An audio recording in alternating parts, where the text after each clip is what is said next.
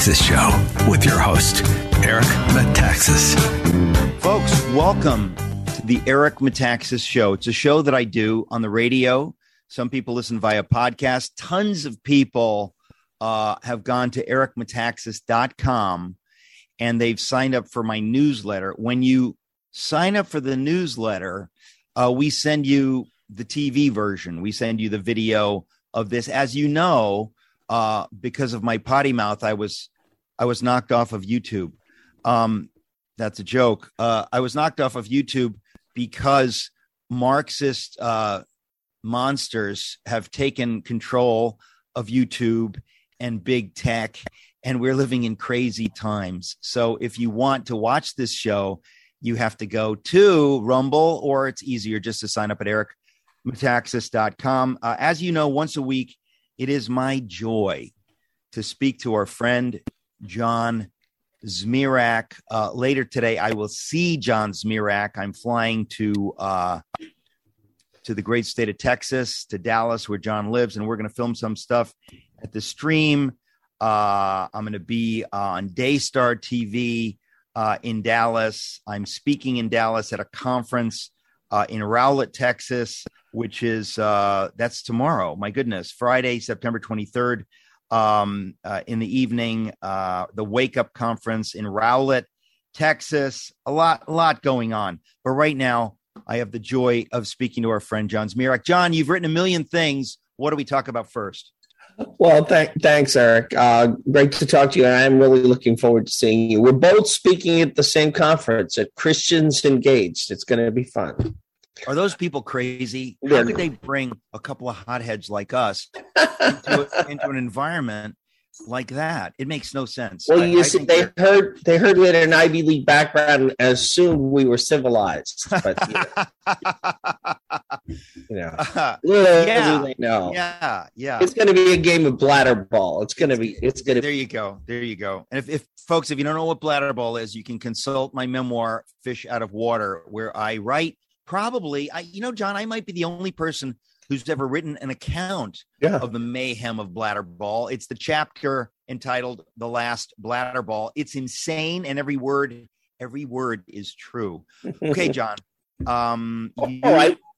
have been writing. Here's something I wrote that I think 1,000 years. What have you got for us? I wrote a piece at stream.org called "We're All Mark Judge Now." Mark Judge, you got to explain. Yeah. Most people in my audience probably have no idea who Mark Judge is. Ladies and gentlemen, Mark Judge is a living hero. He knows John. I know him a little bit. We're going to have him on this program soon. And I want to thank you, John, for bringing Mark Judge to my attention and to the attention of my audience. Go ahead. Sure. Mark Judge is someone I sort of knew about. I would see his writing occasionally. He was, one of those guys who did Catholic book reviews. I'd see him in Catholic magazines. All of a sudden, during the Brett Kavanaugh and confirmation hearings, he's at the center of the universe. And he's a black hole at the center of the universe that is sucking all light and all energy and all matter into itself.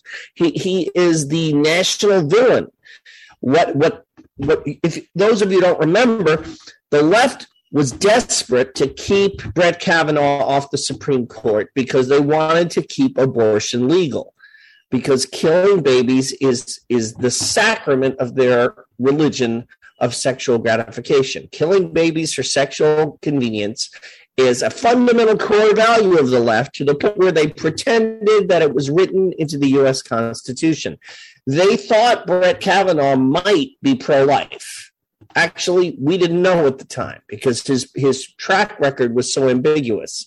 You and I were at Yale at the same time as Brett Kavanaugh. You never heard of him. I never heard of him. He was one of those people who kept a low profile and went to football games and hung out with his friends and didn't. Sounds just like a rapist to me. Please continue. Yeah.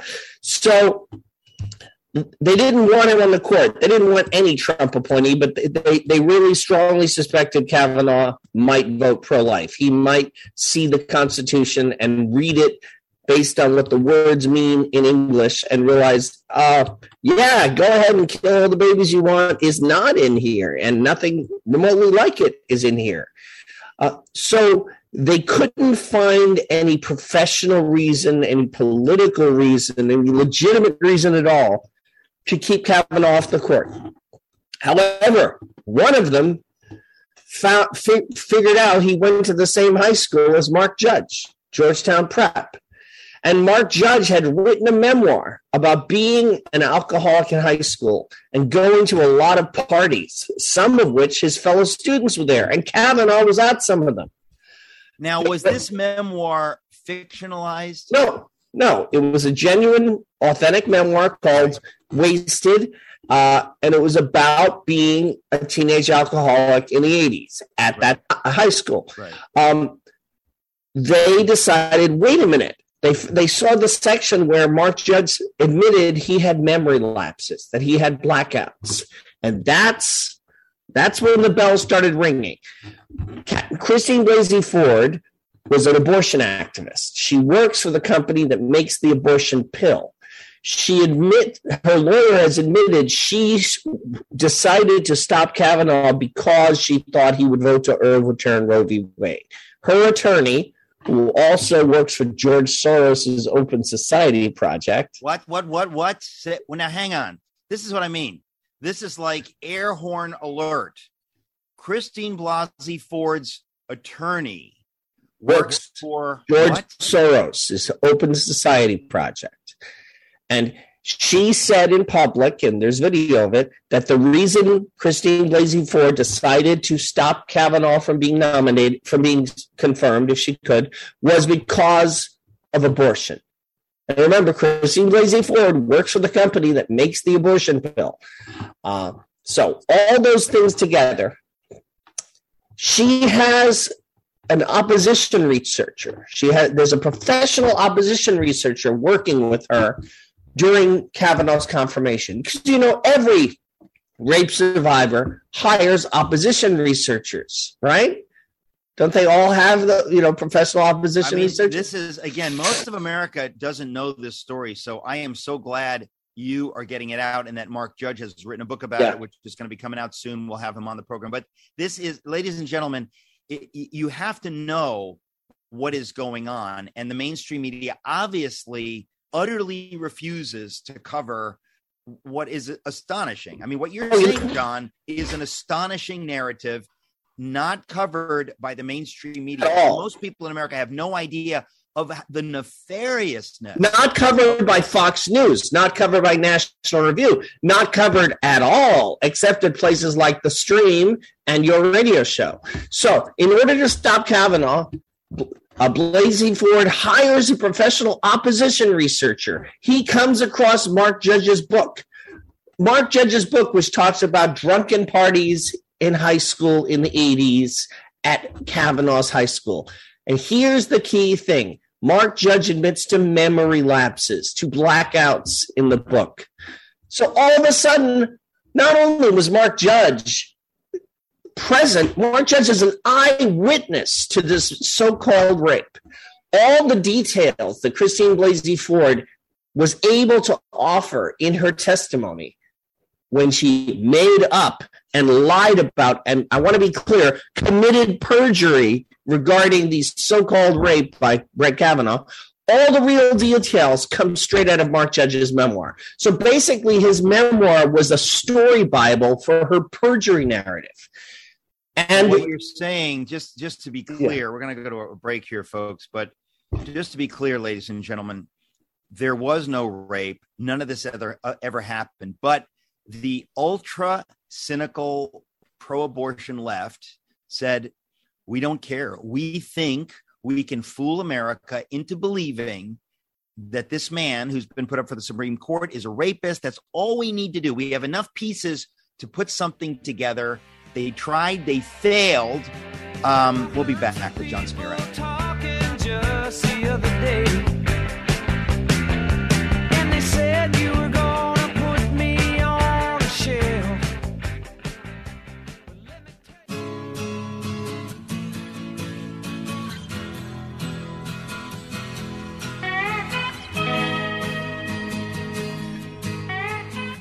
All right, folks, we're talking to John Zmirak. John, you've shared this on the program before, but it's so important that people who are listening know the details of what happened. And to reiterate, when Justice Kavanaugh, then not yet a justice, was put up by Trump for the Supreme Court, the pro-abortion left decided again, because they've done this several times, to go scorched earth, to lie, to make things up. And as their principal tool in this, they found a memoir written by Mark Judge of his time of being an alcoholic in high school. And they thought, this is just enough for us to create a narrative.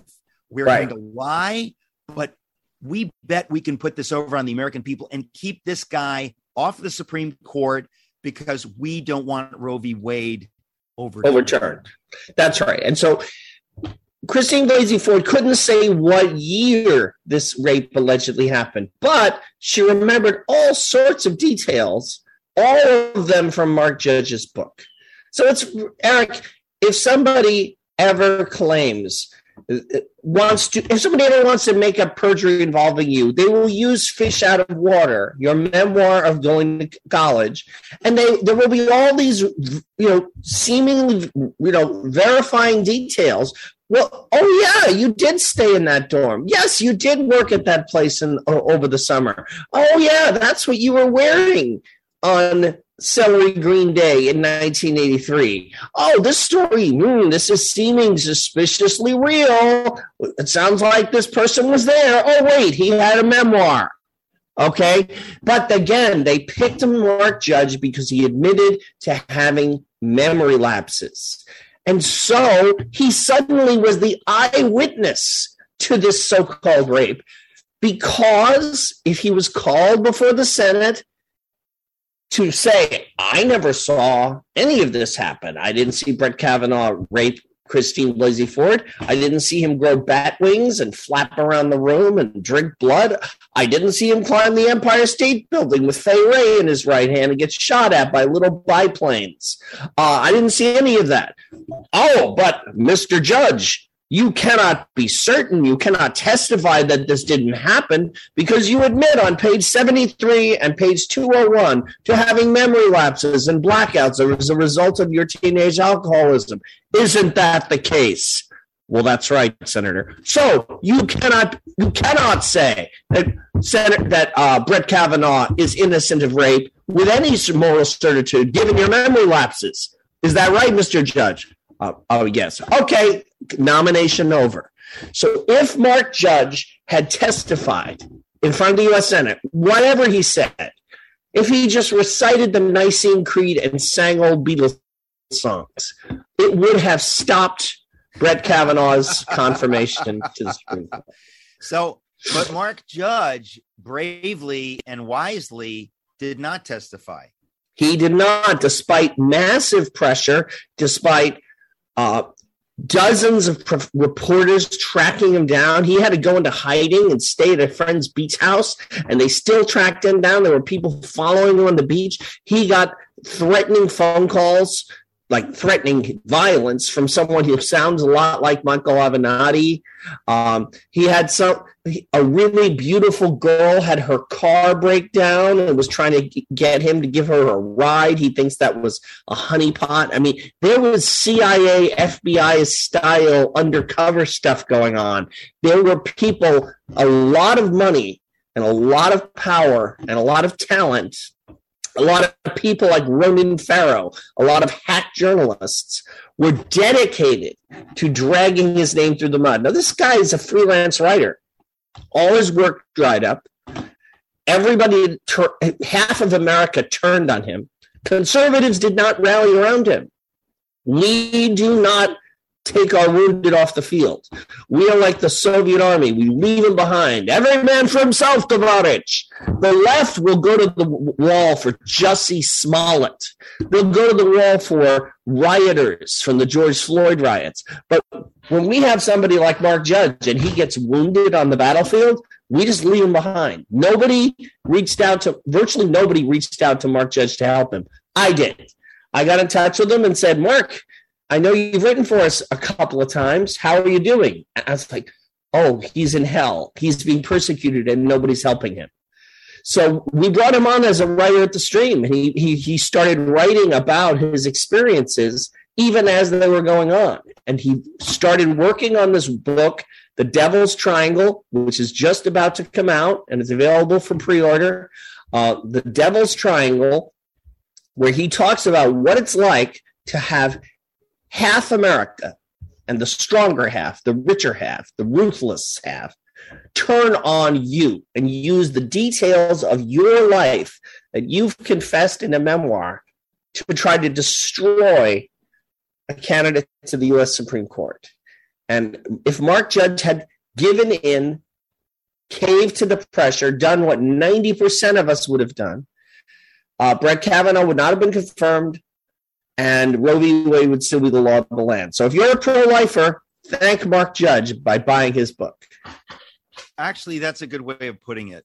If you're a pro-lifer, thank Mark Judge by buying his book. You can pre-order it now. You just said the title is The Devil's Triangle by Mark Judge. It's just hard for me to believe, John, because I am naive and in some ways have not wanted to see the evil in front of me. It's hard for me to bear. I'm sensitive. And when I hear about the people on the left who believe so strongly in abortion going to these lengths to get their way, you realize, ladies and gentlemen, that the reason that I have become more political than I used to be is because the Democratic Party is not the party it used to be. When you do not play by the rules, when you say, we don't care about anything, fairness, whatever you want to call it, we will have our way. We will go scorched earth. We will make things up. This is just one story. Well, Eric, they did it with Hillary Clinton and the Steele dossier and crippled the nation, and a duly elected president crippled his ability to function with this Russian collusion hoax. Nobody has even really retracted that or tried to deal with that. It's just no one's been held responsible for all the perjury involved with that. That's what I mean. I wasn't surprised, Eric. If you're willing to kill babies for sexual convenience, if you're willing to castrate children in service of the transgender delusion, you're willing to lie to get away with it too. I'm not shocked when the demon in an exorcism tells lies. And I'm not shocked when pro-abortion activists commit perjury. I am shocked when our people don't respond seriously and don't man up, gird our loins, and fight. And they don't help people like Mark Judge who are being fired, shot at by thousands of the enemy. Well, John, it's hard for me not to bring things back to my book, Letter to the American Church, because I try to understand what it is among conservatives and among serious Christians that often paralyzes them. And Bonhoeffer called it in his book, I quote it in my book, but in his book, The Cost of Discipleship, he writes how he is disgusted with the theologically based restraint towards speaking out.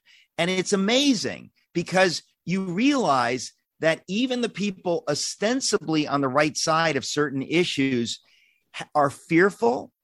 And if they can they can grasp some theological straw, even though it's wrong, they are looking for outs. They don't want to side with the person being persecuted, whether it's Mark Judge or John Zmirak or Eric Metaxas or Naomi Wolf or Steve Bannon or Donald Trump or whoever is in the crosshairs. They would rather recede into the background and say, you know what, I think I'm just supposed to be quiet. I'm supposed to pray or something like that. They forget the church before Constantine. They forget that the church wasn't always a respectable part of society. It was once a persecuted enemy that was regarded as a dangerous conspiracy theory believed in by cranks, that entailed cannibalism, that rejected Rome, that rejected the gods of the city, that was subversive and probably criminal. They forget that that is our heritage. They think it's, they're all Cardinal Wolsey whispering in Henry VIII's ear. That, to them, that's the model of Christian discipleship. Well, there you go, ladies and gentlemen. That kind of sums it up. We've got more with John Zmirak, but that is the point, is that we have forgotten, and I do write about this in the book, the wildness of God. Aslan is not a tame lion. God calls us to rise up and to speak truth and to fight for truth. We'll be back with John Zmirak.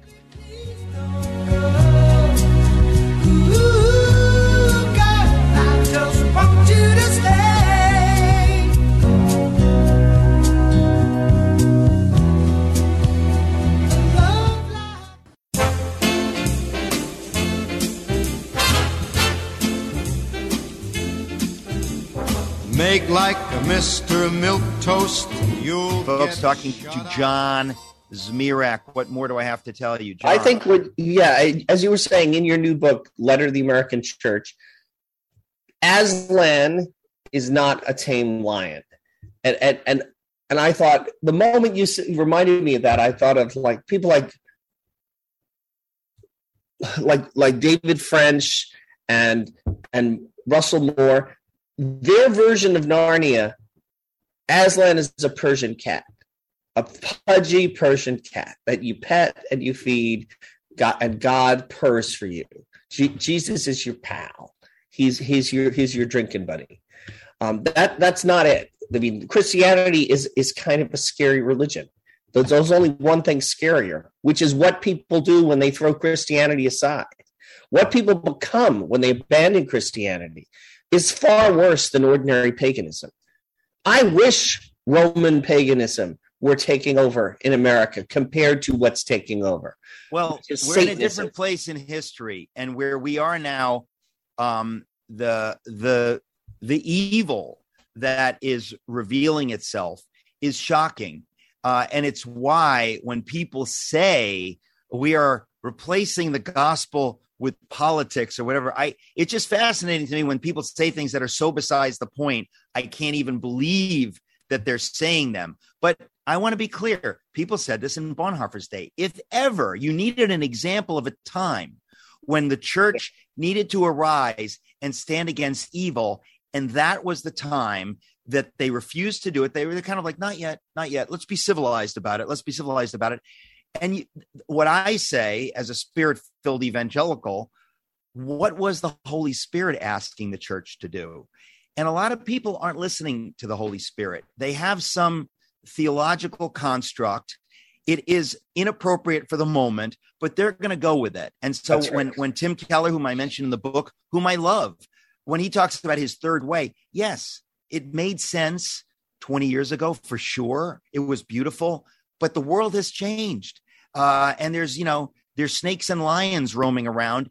You need to deal with the new reality. That's and so right. When people say, well, not yet, they are, it's kind of funny because on the one hand, they either make Aslan a tame lion, and so they play this little religious game, or the way I see it, I mean, I've spoken about it a lot in these different sermons that I'm speaking about, but where I talk about the book, because what I also see is they basically confuse God and the devil, and they think that God is a rules-based, harsh judge. And he says, if you lie, if you step out of line, if you say something not nice, if you tweet something unpleasant, I'm going to smash you. That's what I care about.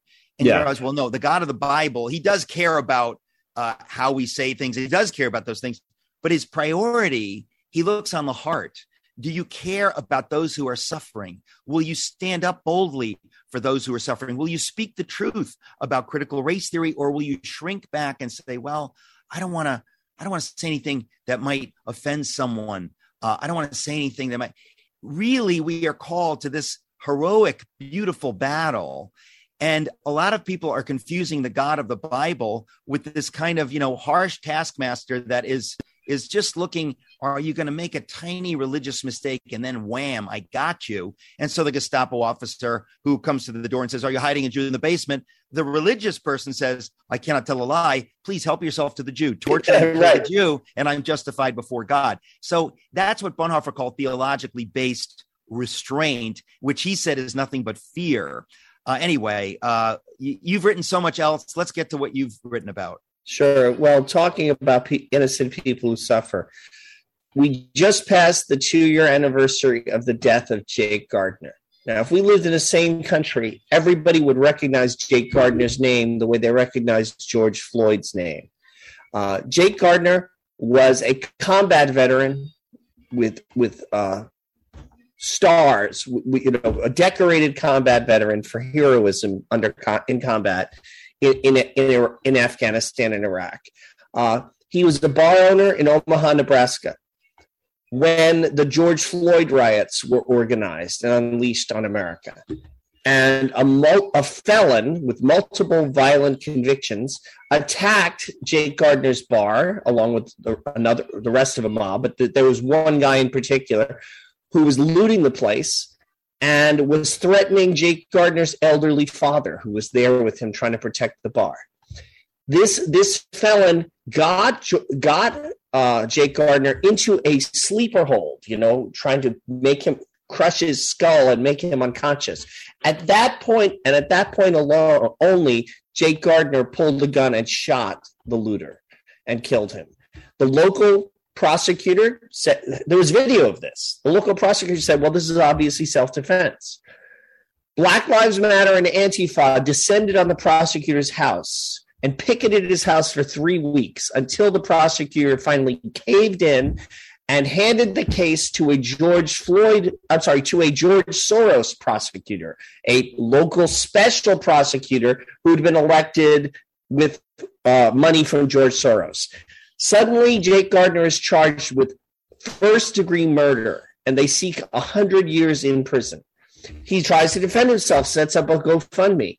GoFundMe cancels his account. He's not allowed to raise money for his defense because he's a racist murderer. His landlord throws him out, so he has to close his bar. He has no income. He's not allowed to raise money for his defense. Everyone in the city of Omaha is calling him a racist murderer for shooting the felon who was trying to choke him to death. I think, okay, we'll be right back, folks. Go to stream.org, read these articles, share them. Thank you. Someone called us Babylon, those hungry hunters tracking down the hours.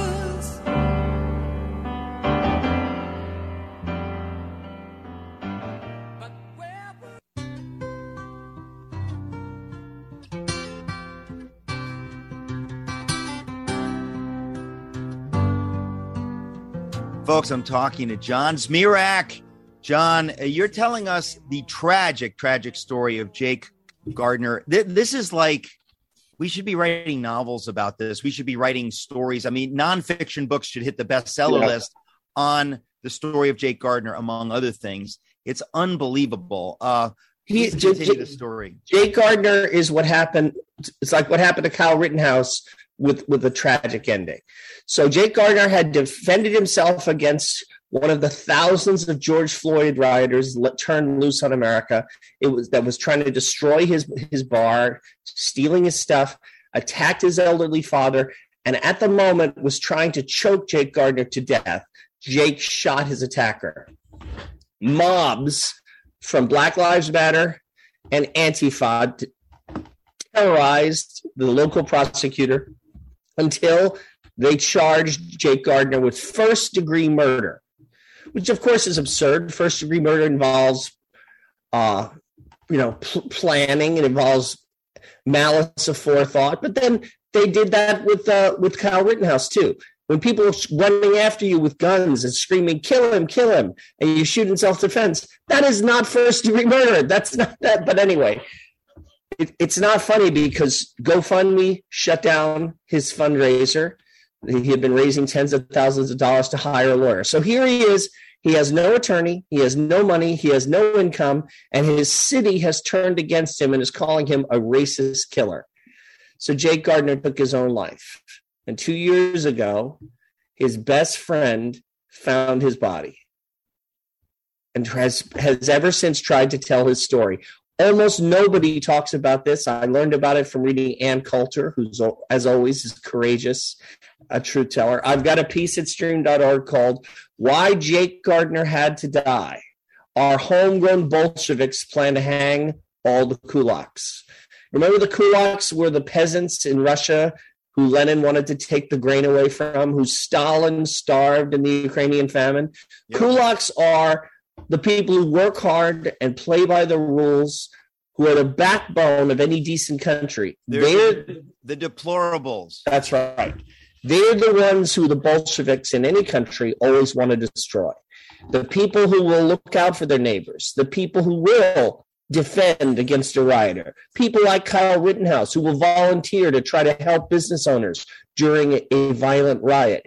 People like that, if you can knock off that crucial minority, that backbone of the country of people who will stand up at a school board meeting and say, I don't want you teaching this to our kids. Well, Merrick Garland wants to accuse those people of being domestic terrorists. People who will say, I saw ballot fraud during the 2020 election. The FBI will come to your door. People like Mike Lindell, who will fund the investigation of ballot fraud. The FBI comes after him. If you can kill off the courageous members of a country, of a particular party, if you can, anybody who pokes up his head, anybody who says, well, I'm not going to take this vaccine because it's made from dead babies. Okay, we got to destroy him too. We're going to take him off YouTube. We're going to we'll maybe take away his email account. We're going to get him fired. It is the standard strategy of totalitarians. It's what they did to Lech Walesa. It's what they did to Václav Havel, to Alexander Solzhenitsyn, to Mark Judge, to Kyle Rittenhouse, to Jake Gardner, God rest his soul. They've tried to do it to you, Eric. They're doing it to Steve Bannon. They're trying it with Marjorie Taylor Greene. Remember, they've tried multiple times to murder Steve Bannon and Marjorie Taylor Greene by calling SWAT teams falsely to their house and saying that there was a shooter situation. I did not even know that. You didn't know that? Oh yeah, multiple times. They have leftists have called the police and said someone's being held hostage at this address. You need to send a SWAT team, and it's Steve Bannon's house. It's Marjorie Taylor Greene's house. The left, we know the left tried to murder Brett Kavanaugh. It is unconscionable at this point to pretend, oh, we can't be political. Jesus wasn't political. People who say that are Sadducees. They are Caiaphas and Annas selling Jesus to the Romans, saying it's expedient that one man dies for the sake of the people. They are sucking up to Caesar. They are traitors. They are worse than the atheists on the left. Well, this is why I say to everyone in my audience, folks, what are you doing? What can you do? You have to do something. You have to do whatever you can do. And the first thing you have to do is pray and ask God to lead you in terms of what to do. Some of you can give money to worthy causes, to those people who are struggling because of this craziness. Some of you can be poll watchers. Some of you can decide to homeschool your kids. Some of you can share these videos on social media. The point is that they're all innumerable things we can do. But it is because people have done nothing that we are where we are. And it will get worse and worse and worse and worse unless the church wake up and speak up and take action and understand, in the words of Bonhoeffer, that doing nothing and saying nothing now is theologically based restraint, which is not theologically based. It is simply fear. It's cowardice. It's just cowardice. Well, it is. But I mean, it's amazing to me that I forgot that I'd written that in my book, quoting Bonhoeffer in The Cost of Discipleship. He was furious at the silence of the church. And this is 1936. he was murdered in 1944. It's amazing to me, folks. God gives us chance after chance after chance, and it's only because people don't really believe. They say they have faith, but they prove that they have no faith, no saving faith.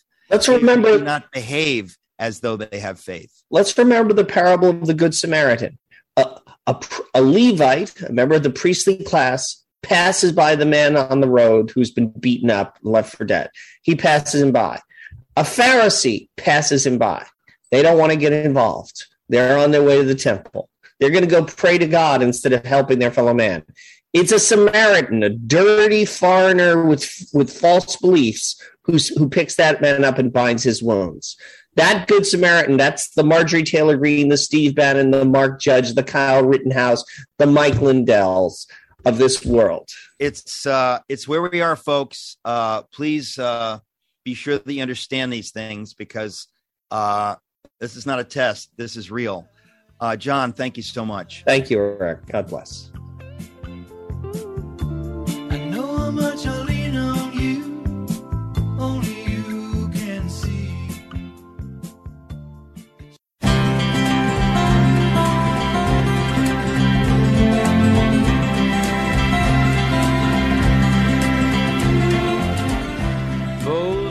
I want to mention, Albin, because we just have a couple of seconds here.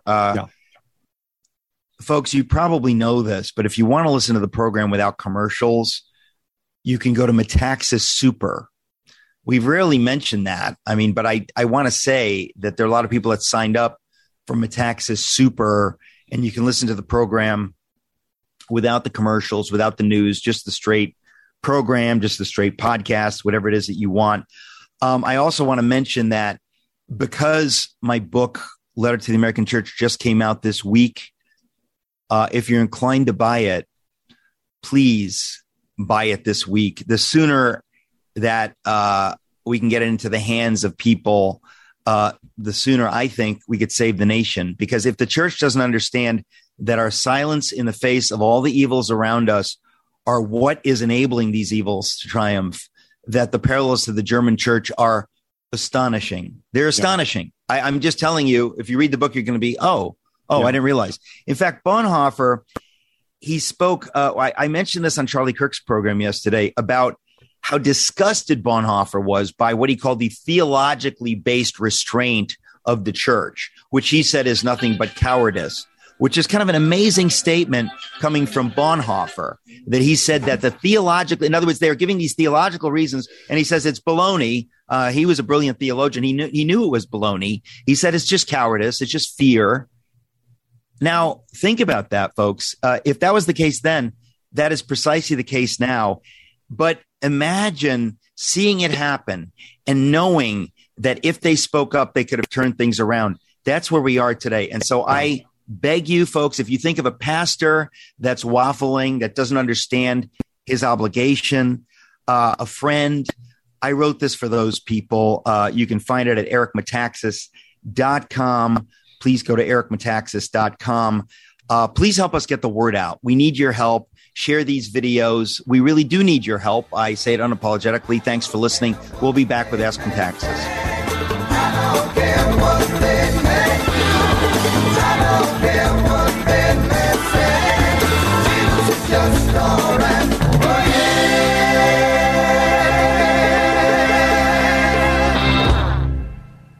This right here is Miss Marjorie Taylor Greene, a congresswoman from the state of Georgia. She's the one whose home was raided by the police multiple times because a trans activist was prank calling the cops and sending them to her house. We actually discussed that incident in a previous episode. However, her difficulties are not only limited to having armed police squadrons show up at her home in the middle of the night. That's because Marjorie Taylor Greene has, for one, been a vocal critic of the treatment that January 6 prisoners have experienced, which at times includes 18 plus months of solitary confinement.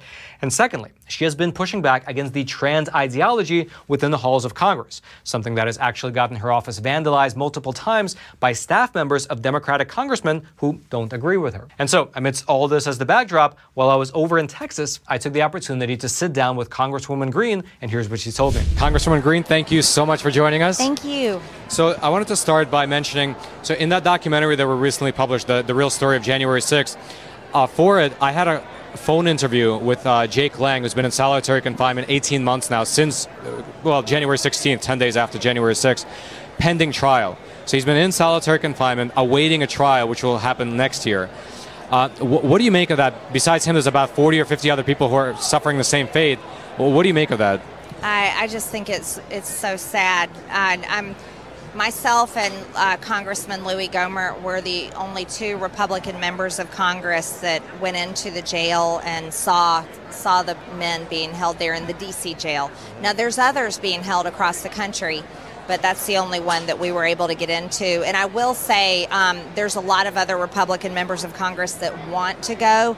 And I have a request in with the mayor of D.C. and the jail to go in for a tour, and they are not even responding to us. So it's tragic. But what they're going through is real political persecution. There is no reason for what's happening to them. They didn't commit a crime that was any worse, especially than the Antifa BLM rioters, right? But no, the way the Democrats are handling this is they are purposely abusing them, purposely persecuting them to send a message to every single other American that if you ever question us or stand up against us, this is what will happen to you. And that should never happen in America. What did you see when you were able to go in? I have that seared in my memory. I'll never forget it. But the entire jail was heartbreaking to me. Not just the January 6th defendants, but many other areas of the jail were heartbreaking because this is where people are, they're there because they committed crimes and they're serving out their time, and so it's not a good place, no matter what. But the January 6th wing, when the doors were open and we walked in and we went into this, it was like a common area.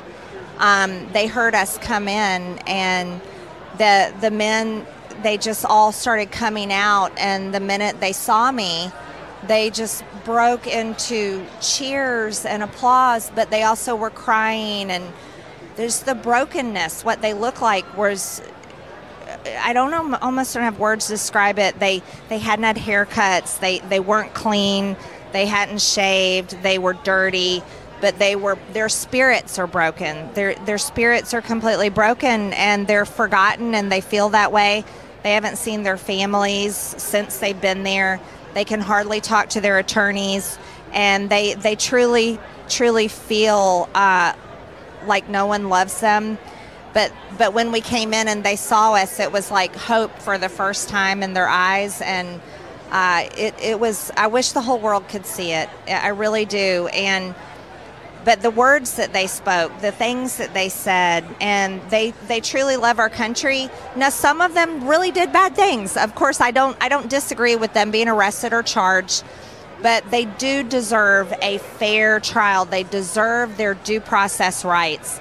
They don't deserve for this to be drug out. Their families don't deserve this. None of it should be happening this way. They should be treated fairly. Every single person should in America. They should be treated fairly when they're charged with something. But they're not. They're not being treated fairly, and they know it. In those cases, a lot of times the judges have such broad discretion for punishment. And I looked into a number of those cases because I was wondering how could they justify keeping these people locked up before trial for this long. And they were saying, well, they're flight risks, they're a danger to society, etc. Which, again, in my non-legal opinion, it doesn't seem to be the fact. But let me ask you this. The polls show that very likely the Republicans will take back the House come November. Mm-hmm. If that were to happen, do you foresee any type of hearing or committee being formed to investigate how these prisoners were treated? Oh, I definitely want one. I'll lead that cause. I will lead it, but I believe other Republicans will join me. I really do. Not our entire conference. There's a lot of Republicans that won't go near this issue, and I think that's wrong because it's important to Republican voters. People come up to me nonstop. They write letters. They call my office and thank me for caring about them and caring about this issue. But yeah, our Republican conference, when we have the majority, we have to be a different Republican-controlled majority than ever before. We have to be fearless. We have to be willing to take up the issues and investigate the causes and be willing to pass bills that Republicans in the past wouldn't do, because we've seen who the Democrats are. They have shown us who they are. They are communist. They are godless. They will abuse their power just to get their way politically. And because we know that, we cannot be a fearful Republican Party that just tries to just stay with the easy mainstream issues. No, we can fix the economy. We can stop this inflation. We can solve the crime problems. We can secure the border. We can put American energy back on track again. But if we are a Republican majority that won't investigate and stop the abuse of January 6th political prisoners, if we're a Republican majority that won't stand up and protect children from this horrible lie that they can change their gender and hormones and puberty blockers and genital mutilation surgeries, mastectomies for teenage girls, castration for teenage boys, if that's too controversial for Republicans in Congress, then they've lost their way. And they are not representing their voters. And that, you want to know something? That would be a tragedy, because guess what?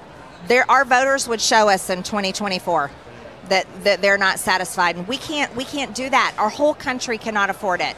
So we have to prove it. We have to do a good job.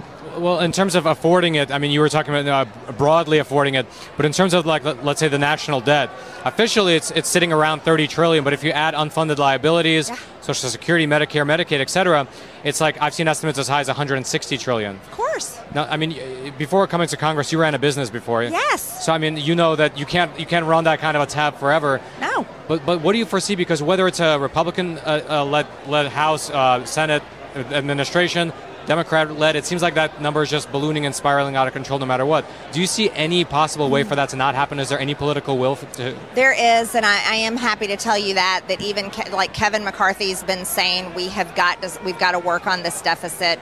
We have to get our budget under control. It's the mandated spending year after year after year is also so bad.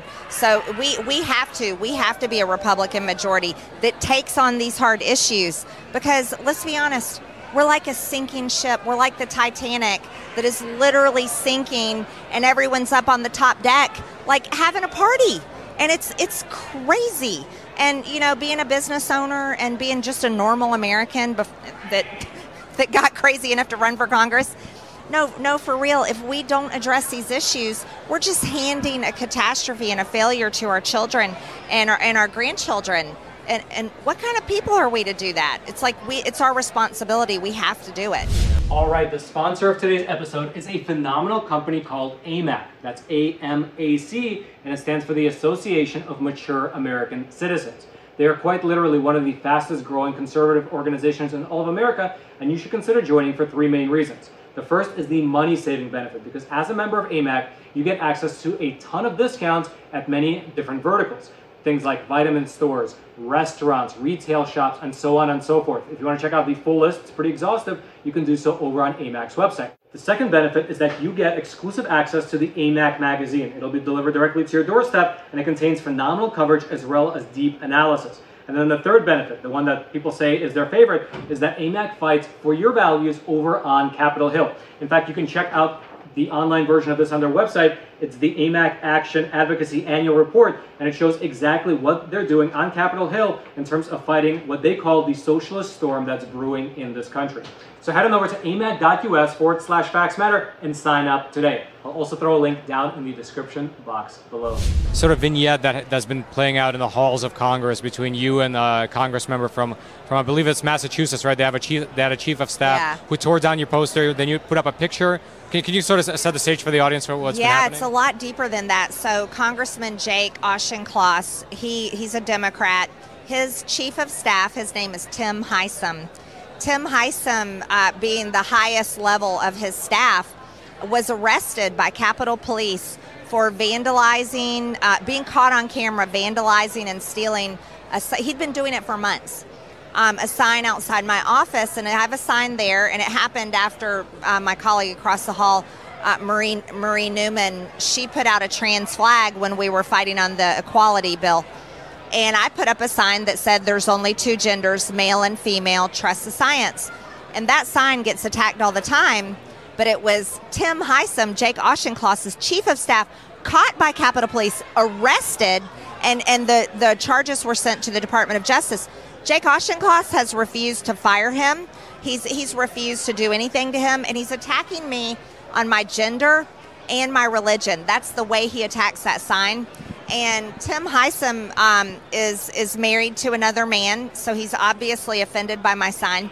And he's also the former district director for Adam Schiff. So you can see the type of political leaning that they have.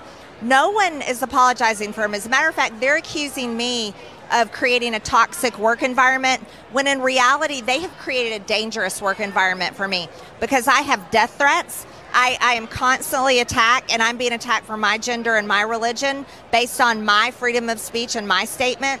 And they have no apologies. And then also, I want you to know this: Tim Heisem and Jake Auchincloss's staff, they're the ones that let in the Stephen Colbert film crew. They're the staff that let them in the House buildings, and they were targeting Kevin McCarthy's office, Jim Jordan, Lauren Boebert's, and my office, and they're on video outside of my office doing all these things. And guess what? That sign was one of the things they were messing with. So it's a lawless work environment. It's petty. It's a sign, but in reality, it's not petty. It's a reflection of how they can get away. They believe they can get away with anything. And there's no accountability, and they don't ever pay the price. But if we do anything, then they just persecute us to the end. I mean, you can go down the list. We can talk about a cake baker that said they didn't want to bake a cake for someone. We can talk about Hollywood actors that come out as conservative, they get canceled. You can talk about Trump voters that got labeled deplorables, and then so many conservatives kicked off of social media. We can even talk about Alex Jones, who I totally disagree with his statements on Sandy Hook, but look at what's happening to him now. He's being treated as if he was the one that went in and killed those children, and it's so wrong. And, you know, it's like, where does it ever stop? The Trump family, what they have gone through is unbelievable. Eric Trump has been subpoenaed over 400 times by Democrat members of Congress. For what? He just runs the business. He has nothing to do with the politics. They never stop, but they also are never held accountable. And so I'm going to keep fighting it, and I'm going to keep pushing. So you had the sign up, but you know there was an 80-year-old woman at the YMCA in Washington just yesterday who was kicked out of the pool because she was complaining that there was a man in the locker room. So it seems like it's not just in sports, it's not just here, it's not just there. It seems like it's expanding more and more. What do you see as like a real solution to this kind of growing transgender movement where women can't feel safe in a locker room?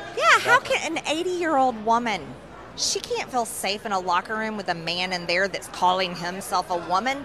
What an outrage. He should be arrested and put in jail. No, what it is everyone needs to rip the duct tape off their mouth that is really political correctness. Take it off and be brave and say the truth. If we care about defending people's rights, we should be defending women.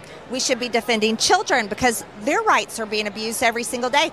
We should be defending men because apparently white men are the worst parts of our human society, but none of us signed up for what color skin we have, what gender we have when we're going to be born, or where we're going to be born.